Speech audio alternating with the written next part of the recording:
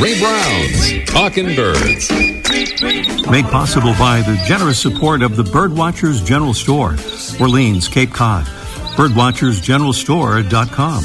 By Vortex Optics with the VIP warranty, their unlimited lifetime promise to keep you and your optic covered. Learn more at vortexoptics.com.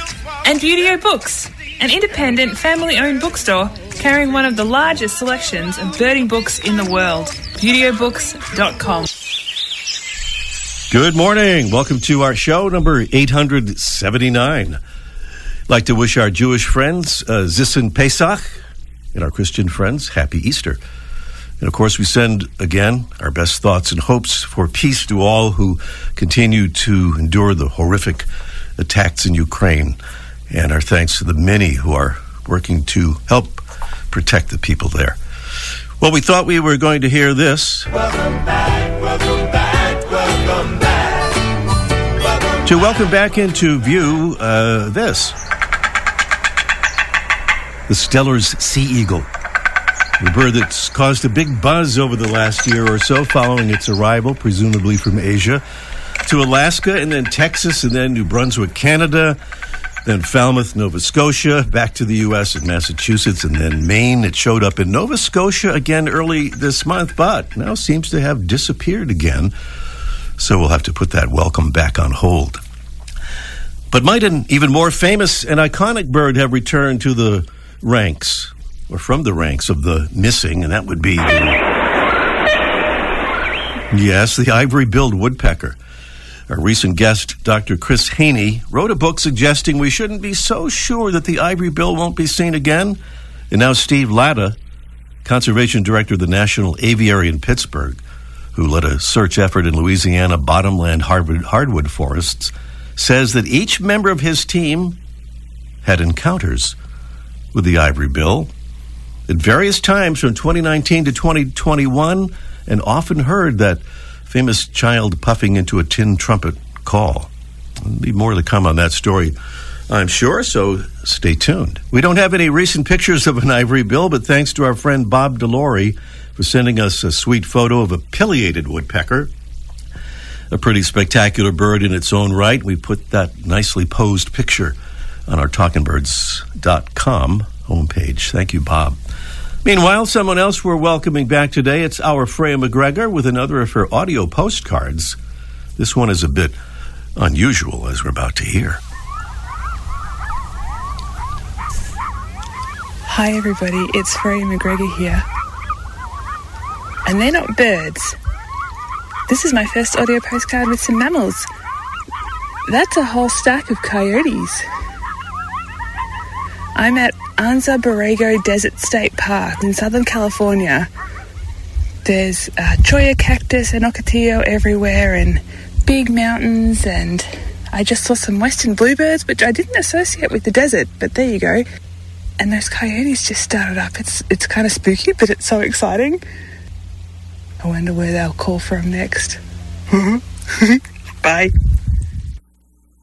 Thank you, Freya. And by the way, we have some exciting news about Freya today. She's an important part of our Talkin' Birds team, but her main gig is as Director of Programs and Outreach for the nonprofit Birdability, which works to ensure the birding community and the outdoors are welcoming, inclusive, safe, and accessible for everybody. And this week, Freya's words have appeared in a Los Angeles Times op-ed piece, in which she explains why it's easier than you might think to make birding more accessible to everybody. A terrific piece by Freya in the LA Times, and you can find a link to it right on the front page of our talkingbirds.com website. Can you hear it? It's our mystery bird. We want to do a little preview here of our mystery bird contest, which we'll be conducting just a little bit later on in this morning's show. There's some clues here about our mystery bird. Let's see where those clues are. I know they're here somewhere. Our bird is a small neotropical songbird that breeds over much of the eastern half of the U.S. It has olive gray upper parts and pale yellow underparts. Its yellowish head has black eye lines and black crown stripes. Our bird forages by walking and hopping, hanging from leafy branches and shrubs and low trees, feeding on insects, especially caterpillars, as well as slugs and spiders. That's our mystery bird. We'll do the contest a little bit later on, and we will give away some really fabulous prizes from Droll Yankees. That observer window feeder attaches right to your window, nothing between you and the birds but that clear view. Plus, a 12-ounce bag of delicious, bird-friendly Birds and Beans coffee. That's the coffee that's grown under the natural forest canopy and actually helps sustain birds like our mystery bird. So those are prizes and the clues in the sound of our mystery bird coming along just a little bit later in the show this morning. The royalty of our Talking Birds listenership is our Talking Birds ambassadors, or our Talking Birds ambassadors, helping us do what we try to do, which is get the word out about the wonder of birds and the importance of conservation by handing out our little info cards to their friends and neighbors. And thank you to Damien from Fort McMurray, Alberta, Canada. Thank you, Damien, for becoming a long-distance ambassador. And thank you to a close-in ambassador, Paul Doherty from Chelmsford, Massachusetts. Thank you, Paul. Thank you to Angela Michelin from Germantown, Maryland. She says, I've been listening to Talking Birds for years and bird watching even longer. Not sure why it took me so long to become an ambassador, but I'm happy to make it official. Thank you, Angela. And thanks to Rachel Wiseman from Mashpee, Cape Cod, Massachusetts, who offers a similar sentiment. She says, can't believe it's taken me this long to become an ambassador, but better late than never. And I wanted to help you guys get to 700 ambassadors by the end of February. And you did, Rachel. Thank you. We also heard that it's Rachel's birthday, or it was very recently. So happy birthday, belatedly, Rachel. And thanks for helping us get to our 700 level of ambassador family members. That is so exciting, and we don't want to stop now. So we'd like to invite all Talking Birds listeners to join our ambassadors family. Easy to do, easy to sign up for via the Get Involved tab at talkingbirds.com. Still to come on our show today, we'll talk with the Black Swamp Bird Observatory's director, Kim Kaufman, about a very big birding week coming soon to Northwest Ohio. Plus, we'll catch up with Mike O'Connor in a Let's Ask Mike live segment about, what else? Easter eggs. Up next, today's featured feathered friend, presented by Birdwatching Magazine. For more than a quarter century, Birdwatching has been North America's premier magazine about wild birds and birding. Although it's not very big, today's featured feathered friend is known by some as the bull bird, thanks to its stocky build. It's the dovekie, a small seabird with black upper parts and white underparts, black wings that show a thin white trailing edge when folded, and a small, stubby black bill. eBird compares its size to that of an elongated grapefruit. To be unwary and easily captured in their nesting areas, and in western Greenland, they served historically as a source of food and skins for clothing. Even today, tens of thousands of dovekies are killed by hunting in Greenland each year, and similar numbers fall victim to oil spills and oil dumping at sea. Despite these pressures, dovekies are still abundant, with an estimated global population of 17 million. And the Conservation Assessment Organization, Partners in Flight, considers the species to be of low conservation concern. It's the smallest member of the auk family in the North Atlantic. Ale, the dovekie. Today's Talkin' Birds, featured feathered friend. Welcome again to our show, number 879. I think that's the right number. TalkingBirds.com is our website. As always, we'd like to invite you to visit there and link up to our Facebook and Twitter and Instagram stuff on there as well. Kim Kaufman is one of the founders of a famous annual event called the Biggest Week in American Birding, and she's the executive director of the Black Swamp Bird Observatory in Oak Harbor, Ohio, which organizes the week. And she joins us right now to tell us about this year's event. Good morning, Kim. Good morning, Ray. It's wonderful to have you. It's been like about a year since we had you on the show, if I'm not mistaken. Yeah. That would be corresponding to last year's festival. So this year is a whole lot different, isn't it? Beginning May 16th, going through the 15th in the Warbler capital of the world in Northwest Ohio. It's live and in person this year. So here's my first hard-boiled question, Kim. Biggest week, what's so big about it? Well, first of all, it's a week that lasts 10 days. So that's big. Okay. Right out of the starting gate, it's a pretty big week. But it's really just the way we bring people together with migratory birds is something really magical that happens here. And we are thrilled. The entire team at Black Swamp Bird Observatory is thrilled, excited, and we're ready to welcome everyone back to Northwest Ohio. Okay, it's been a long time, as they say. So I want to ask you, too, of course, about Black Swamp Bird Observatory and all that. But first of all, about the biggest week. Give us kind of an overview and maybe kind of set the scene. Of course, this is in person, and folks have a good bit of time here to get ready to head there to take part in the biggest week. But what will they encounter when they get there? Can you kind of set the scene for us? Well, the migration of songbirds through Northwest Ohio, our ability to immerse people in that feathered parade is something really special. I've argued, and I think it's very true, that there's no place in the world where you can be immersed in spring migration the way you can in Northwest Ohio. Mm-hmm. There are some marshes and some wildlife areas and parks that are right on the lake shore. The habitat that migratory birds need before they cross Lake Erie. So they come into these areas in big numbers with spectacular diversity. Mm-hmm. And the accessibility of these places for birders puts them right in the heart of spring migration. And by the time the birds get to our latitude, the males are singing. So you've got that incredible dawn chorus. It's early enough in the season that the leaves haven't popped yet, so you can see the birds really well. And there are no flies or mosquitoes. So it's like all the birding stars align for us here in Northwest Ohio. And it's one of the most superb experiences. And it's not just the birds. The people that come here, there's such a happy vibe that surrounds every element of this festival, and I think that's really what makes it special. Mm-hmm. Well, speaking of people, there you have an amazing lineup of presenters from International Crane Foundation, something called Kaufman Field Guides, the Urban Birder, and lots more. Tell us about some of those speakers and presenters. Well, in addition to an incredible lineup of keynote speakers, we've got tons of workshops for birders of every skill level.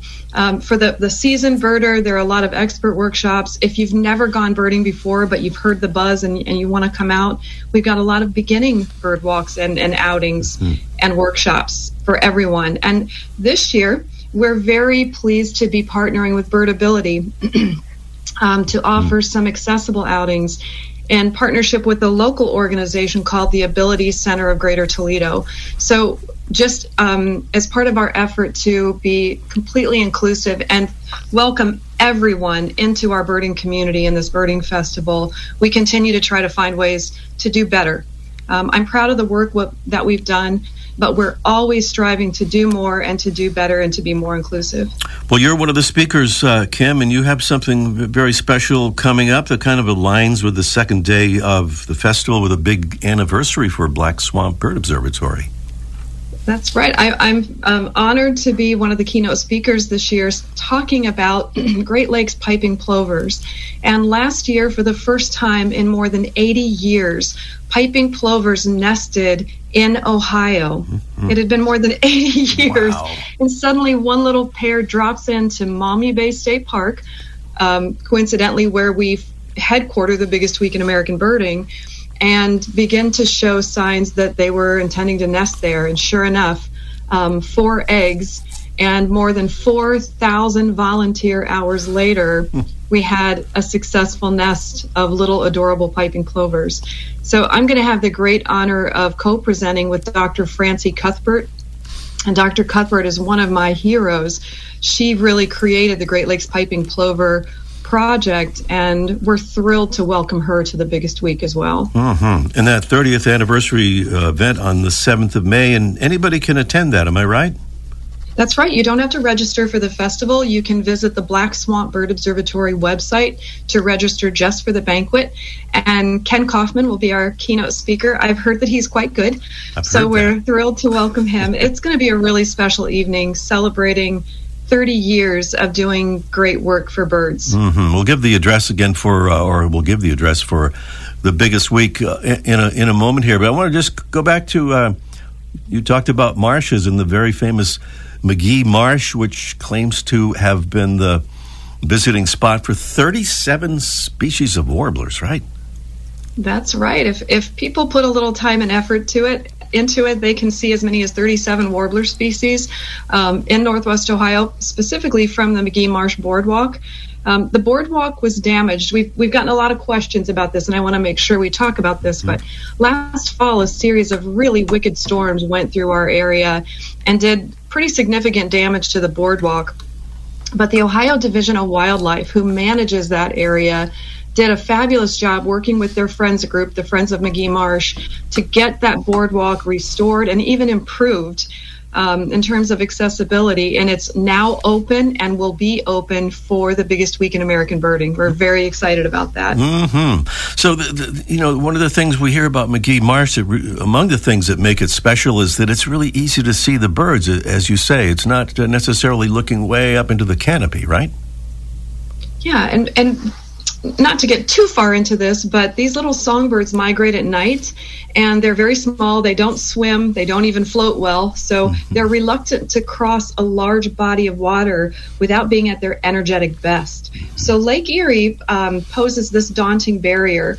And these little birds want to put down in habitat right on the lakeshore, and that's exactly what McGee Marsh Wildlife Area and Ottawa National Wildlife Refuge and some exciting new areas of habitat in our area provide for birds. Then they bring the accessibility for people, and we can bring birds and people together in a way that's actually life-changing. Mm-hmm. And so, do you have a guarantee against warbler neck? What these birds so easy to spot there? I have no guarantee against warbler neck, but one of the things that makes it special is that these birds are feasting on this tiny insect called a midge. These midges are aquatic insects. The emergence of the midges happens to coincide with the peak of spring migration, and they tend to be down low in the foliage. So the birds are low, just feasting on these insects, oblivious to people. They can come quite close to the boardwalk. We've had warblers landing on the railings, landing on people's hats, people taking selfies with warblers from the McGee Marsh Boardwalk. So really, it's all of those things I mentioned earlier coming together with the fact that you can see these birds so well. They're down low at eye level. It's kind of mind-blowing when you walk the boardwalk. I do as much people watching, I think, on the boardwalk as I do bird watching, just watching the joy on people's faces as they experience this magical place. By the way, lots of lodging options, right, including camping for folks who want to attend the biggest week? Yeah, there's at this point, a lot of things are sold out, but if you're interested in coming to Biggest Week next year, book your hotel rooms now. It's a very popular birding destination. And there are certainly still hotel rooms in the area. You might just have to go a little farther afield. But lodging partners in the region we've worked hard to educate them about the birding audience. So lots of great services for birders in the area, great places to eat, and many other attractions in addition to birding if it rains or you decide to come back at a different time of year. Museums, amusement parks, all kinds of fun things to do in Northwest Ohio. All right, sounds like a wonderful destination. And here's that website for all the info on it. It's Biggest Week in AmericanBirding.com, or just do a search for that, Biggest Week in American Birding. The dates May 6th through 15th. Kim, thank you so much, and good luck with the festival. And I'll just remember that, no flies and mosquitoes. That's a thing to keep Thank in you mind. so much. We've got to get you out there one of these days. I will. A live remote. A live remote sounds perfect. Thank you so much, Kim. Thanks, Ray. Kim Kaufman here on Talking Birds. And up next, it's our Mystery Bird contest in just 1 minute. The flutter of a tail feather, the flash of a wing bar in mid-flight. You don't always have a lot of time to identify a bird in nature, let alone to appreciate its beauty. But with Vortex Optics, you'll have the power to bring every wild moment closer. When you choose Vortex, you're choosing to have a partner in the field as passionate about nature as you are.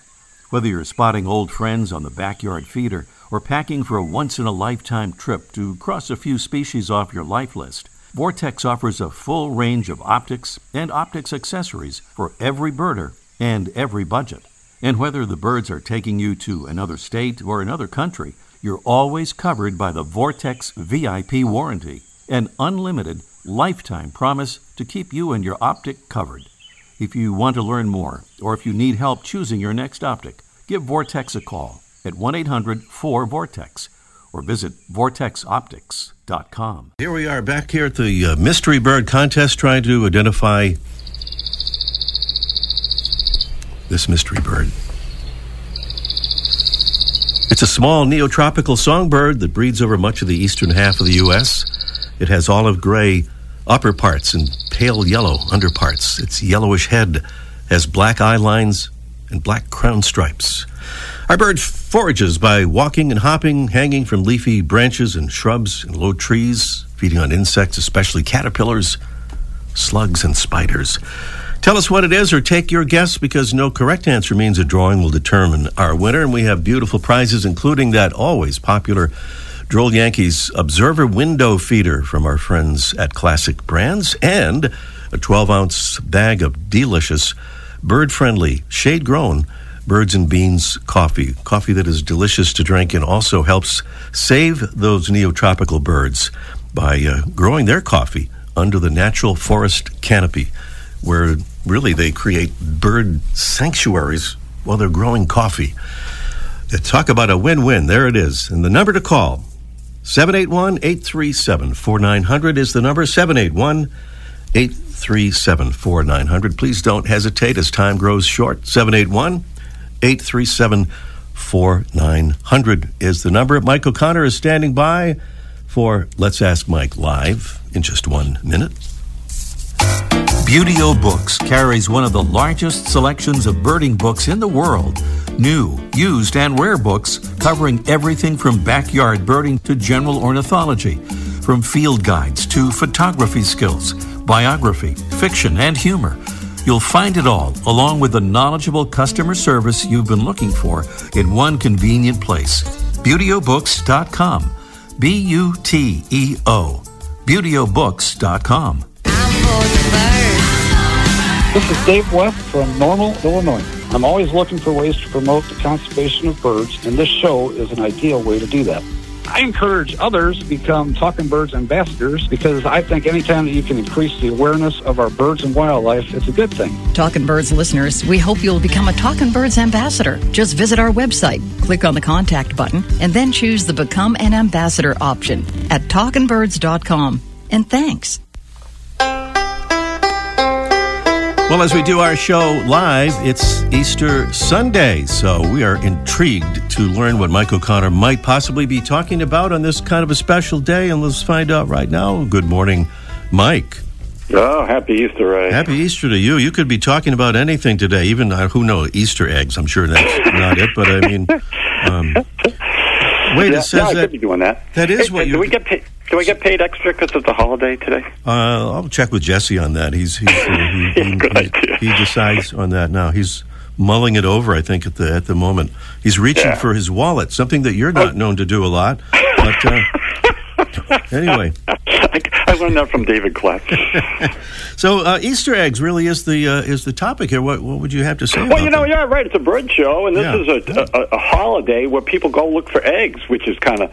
And I started thinking, well, why do they pick eggs? Why don't they, hide like donuts? Because that would get me out there or something like that. Yeah.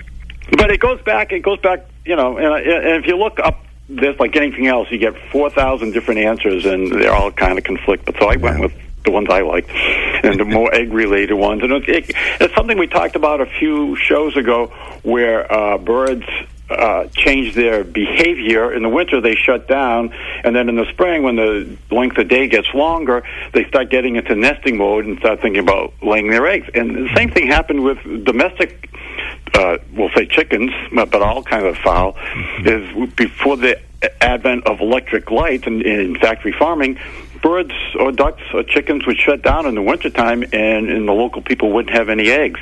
And then as the days got longer, like now in the spring, they start producing eggs again, and that was a big deal. So people were excited about having eggs for the first time, and oftentimes they took these eggs, which were kind of a treat at the beginning, and they would give them to the people in the church, like the pastors or the people who ran the church, as a kind of a reward.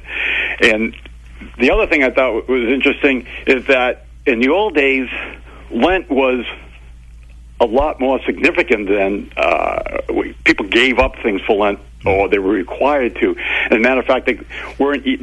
Apparently, they were the early vegans because no animal products were allowed to be eaten. Some religion it's meat, but dairy or nothing. So they couldn't even eat the eggs. So they would, when the eggs started coming out of the chickens, they would boil them in a way to preserve them, so they could have the eggs later on. And it was thought that if an egg was laid on Good Friday, if you ate it on Easter, it was good luck, or you would get rewarded if, somewhere down the line. So that was the day of, then they would decorate the eggs. And the Easter Bunny, I don't have time to talk about the Easter Bunny. Yeah, I wanted to find out, how did rabbits get into this there? Well, because apparently there was this German lady who would hide eggs in her garden for the kids, and the kids didn't know where the eggs came from, but when they went out there, a large rabbit, hare, as they were, went hopping, and so they said it must have come from the rabbit, and the lady said, okay, why not? And so that when the Germans migrated to America, they brought that tradition with them. Now the rabbits are taking over, too. So the birds get no credit for any of this, which is kind of sad. If it had been squirrels they saw, we'd probably like squirrels better than we do. Yeah, well, you know what? I got to work on that. All right. Talk to you next week then, Mike. Okay. All right, and happy Easter again. I gotcha. Birdwatching Magazine has a new membership program. Benefits include detailed bird ID articles from Ken Kaufman and David Sibley, tips and stories about bird photography, access to quarterly e-workshops on identifying and photographing birds, and complimentary print and digital subscriptions to Birdwatching Magazine. Learn more at birdwatchingdaily.com/memberships. We're back to the Mystery Bird Contest with just a couple of minutes left in our show this morning, and we go to Larry, who's in Cohasset, Massachusetts. Good morning, Larry. Good morning. Good morning. What do you think, Larry? You're maybe hearing it right. Yeah, Mystery Bird. American goldfinch. American goldfinch. That is a top quality guess there, but I don't believe it is correct according to our notes here. But, really? Oh, yeah. Sorry about that, Larry. But thank you. All right. All right. Thanks for the call. Thank you. All right. We have Fred, who's somewhere in the great state of Connecticut, the Nutmeg State. Good morning, Fred. Good morning. Good morning. You just heard a guess for an American goldfinch, which turned out not to be the thing we were looking for. What do you say there, Mystery Bird? Is it a worm-eating warbler? Worm-eating warbler, yeah. That's a bird that might want to change its name. It's not that great of a name for a bird, I guess, but it's really because it eats caterpillars. Somehow that connected with the idea of worms, so they call it the worm-eating warbler. And I don't think there's any big push to get the name changed, so I guess we're going to stick with that. We might have time for a bonus question here, Fred. You want to try it? Sure. This would get you a $20 certificate to Wisdom Supply. They make all those plastic-free products for home and office. There's an edible item that research scientists say could help feed the world with minimal environmental impact. They're calling it the culinary equivalent of an electric car. What is it? A, the pine needle-derived product called sweet conifera. B, the seaweed called kelp. C, the mushroom-derived product called mycelium, or D, the potato-derived product called French fries. It would be one of those. What do you think, Fred? I'll try kelp. Kelp would be the answer from Fred, and that would be, let's see, would that be the correct answer or the, yes, it would be. Yeah, kelp. Yeah, kelp could be the answer to a lot of problems on our little planet here, so we'll talk more about that in the near future. But meanwhile, Fred, stay on the line. We'll send you some nice prizes. Thank you. All right. Thank you, Fred. Correctly identifying the worm-eating warbler is our mystery bird. We are out of time. Thanks so much for being with us, and we'll see you next week. Ray Brown's Talking Birds. Made possible by the generous support of the Birdwatchers General Store, Orleans, Cape Cod. Birdwatchersgeneralstore.com. By Vortex Optics with the VIP warranty, their unlimited lifetime promise to keep you and your optic covered. Learn more at vortexoptics.com. And Buteo Books, an independent family-owned bookstore carrying one of the largest selections of birding books in the world. ButeoBooks.com.